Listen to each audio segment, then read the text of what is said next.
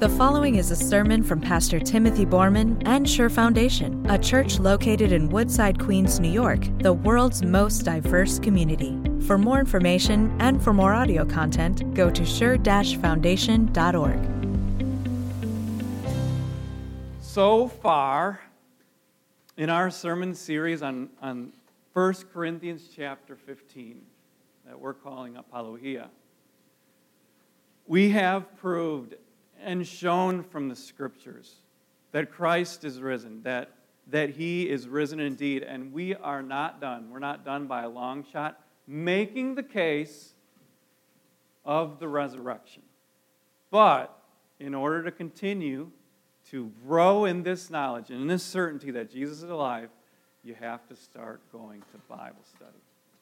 Because today, we are beginning a Bible study, really an apologetic, a defense, an explanation of why we believe what we do. That on the third day, Jesus rose from the dead. We've come to have certainty about that. But for the purposes of our sermon series and 1 Corinthians chapter 15, we're actually going to turn a corner this morning. We have to do it. We are going to take it for granted. We are going to take it for granted that Jesus truly has risen from the dead, and we're done proving it because the Apostle Paul, he saw it with his own eyes, and to deny it now would be like saying to a Holocaust survivor, I deny that the Holocaust ever happened.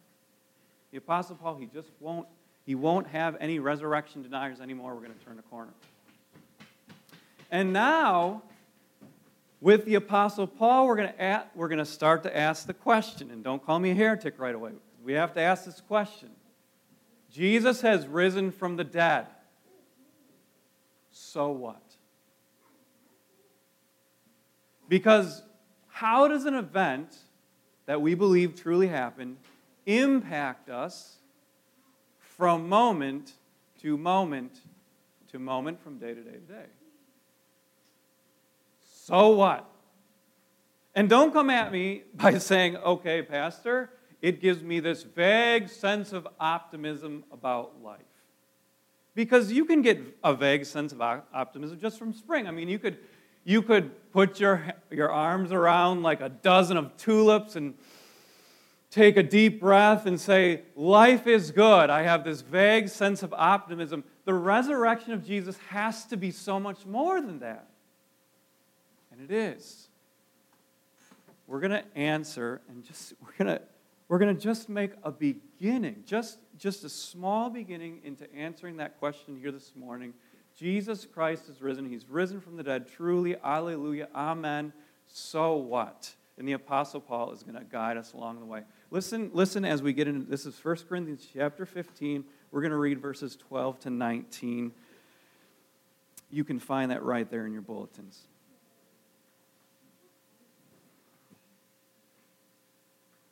But if it is preached that Christ has been raised from the dead, how can some of you say that there's no resurrection of the dead? If there is no resurrection of the dead, then not even Christ has been raised. And if Christ has not been raised, our preaching is useless, and so is your faith. More than that, we are then found to be false witnesses about God, for we have testified about God that He raised Christ from the dead, but He did not raise Him if in fact the dead are not raised.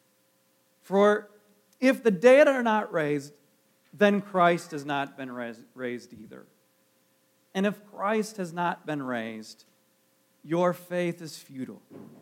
You are still in your sins. Then those who have fallen asleep in Christ are lost. If only for this life we have hope in Christ, we are of all people most to be pitied. This is the word of the Lord. So, a non sequitur is actually a technical Latin phrase for a logical fallacy. When one thing and one thought doesn't flow to another. And a lot of times a non sequitur, something that doesn't follow logically, reasonably, is funny. And you can actually, if you just Google this later, you can look up memes, non sequitur. And there's some real funny ones out there. I put one in your bulletin this morning. I love this one. It says, "I just flew in," at the top of the meme. And then there's this picture of this old lady, and she says, "And boy, is my alligator tired." That's a non sequitur. It's kind of funny, right? Because flying and alligators don't follow. They just don't go together. They're not in the same wheelhouse. So most of the time, non sequiturs are just plain comical and funny, except when it comes to the Corinthian non sequitur, the Corinthian logical fallacy. In fact, the Apostle Paul, as he thinks about how illogical and unreasonable their thinking was about the resurrection, he's frustrated. He's angry. He's actually getting very emotional about the fact that they were holding inside of their hearts and inside of their minds two truths that simply could not be reconciled. And so he asked them this question: how can you say that there is no resurrection from the dead? Now, to be clear, this is a rhetorical question. It's a rhetorical question. The Apostle Paul actually is not asking them to respond. He doesn't really want to know their perspective on that question. He doesn't know the theological basis for such a ridiculous belief that God's certainly not going to raise from the dead. And he certainly doesn't want to hear the Corinthians respond by saying, "You know, Paul, this is exactly why we don't believe in the resurrection of the dead. Let me tell you." Okay? We'll tell you. We actually don't want our bodies back after they're dead. Who wants a wormy, gross thing like that? This is what they're thinking. We would rather float around spiritually for the rest of our days, like the Greeks thought. You know, some of the people were thinking that, but the Apostle Paul, he doesn't care. He's not laughing, not even a little bit. This logical fallacy that they're holding in their heart is not funny to him, not at all. Instead, what he wants to do is absolutely blow up in their hearts and minds this fallacy that they were believing. So, this is what's going on. On the one hand, the Corinthians believed that Jesus had risen from the dead. They really, to the depths of their hearts, they were able to say with us, Jesus Christ is risen, alleluia, amen. They believed that part of the Apostles' Creed. But at the same time, they didn't believe the rest of the Apostles' Creed. They didn't believe in a general resurrection at all. They thought, God raised Jesus from the dead, He's not going to do it again. They didn't believe in the resurrection of the dead. But you can't do that, see? If there is no resurrection of the dead, then Christ has not been raised. If there is no category for resurrection, then the example, the first fruits of someone rising from the dead, you can't believe that either. I mean, think about it. How can you say on the one hand, I don't believe that there's such a thing as American football, but then on the other hand, have the premier example and believe that, yes, the Super Bowl did take place? You can't. Either there's a category called resurrection, and we have the premier example of it in Jesus Christ our Lord rising from the dead, or there is no category at all. Right? It's a non sequitur. You cannot, on the one hand, say, Jesus is risen, and on the other hand say, God's not going to raise anybody else up from the dead. It doesn't make any kind of sense. How can you say that? Now, this is where we have to push further into our own hearts and lives to understand where we hold these same illogical things together in our hearts. For example, how can you say that there are dead ends? How can you say it? That I don't know where my life is going and everything's going to hell in a handbasket. I've come to the end of it all. How can you say that? Or how can you say this? How can you say and believe in dead hearts that cannot be resurrected? I've tried over and over and over again to save my husband, my friend, whoever it might be. I'm done trying. I give up. How can you say that, though, when there's resurrection? Or how can you say that there is no possibility for my own dead heart to rise again? You say to yourself, I have no joy in my life. It's the same story over and over and over again. I always feel this way. I'm sick and tired of it. It's just going to always be that way. How can you say that when there's resurrection? How can you say that you've come to this place in your life, I don't know how it's going to turn out. I don't know. How can you hold in your heart, on the one hand, Jesus is risen, but you hold out no possibility that whatever dead end that you've come to, that God can't raise that up too?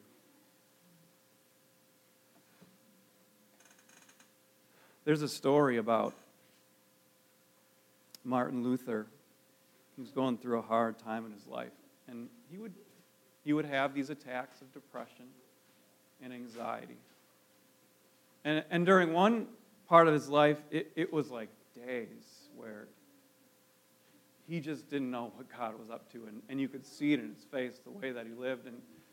And Katie Luther was trying to get him out of it, but she couldn't. He just refused to be comforted. And so one day she decided to dress up in all black, like she was mourning a death. And Luther said, "Are you going to a funeral today?" And she said, "Well, no." And he said, well, why are you dressed up in all black as if you're mourning something? She said, "I think God died." And Luther got the point. We cannot hold these things together where on the one hand we say, Jesus is alive, but then in whatever littler problem that we have, whatever dead end, whatever dead heart, whatever joylessness, that God certainly can't work that out, right? How can you say that? The Apostle Paul, he gets very frustrated. He's come to the end of his rope, and he actually goes on a little bit of a rampage after this question. How can you say that? And he says, look, let me give you the sequitur. Let me give you what actually follows from the way that you're believing and thinking. He says, all right, you have it your way. Let's believe that God cannot deal with whatever death that you're going through right now. Whatever thing, whatever dream, whatever life died in your life. Let's just pretend that God has no will to raise that up again. Let me tell you what else you must believe then too. You must believe that Jesus is still dead then. And if Jesus is still dead, then I've just wasted, and so have you, the last 10 minutes of your life, because preaching is empty and void and meaningless. And so is your faith. Your faith that's gotten you through so many hard times. That? Stupid. Your faith is empty and worthless and dumb. And he says, you know what else? Grandma. She's burning in hell. So's Grandpa. So's Uncle Philip. They're all dead. They're gone. They're burning in hell because of their sins. And guess what? You're going to hell too. And your sins are not forgiven. And guess what else? You are to be the most pitied person on the face of the earth. You want to live in a world where there is no resurrection. You got it. That's what he says. He's frustrated. He's emotional because these Corinthians are not following through. They are not reasoning, and this is where we're trying to get to. They are not reasoning from the resurrection of Jesus Christ. Okay, so here we go. The Apostle Paul is trying to push into your hearts and lives two truths, two simple truths. One, Jesus has risen from the dead. So what, we say? Here's truth number two.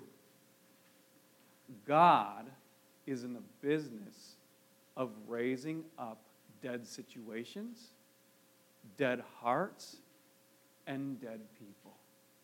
That's what God does.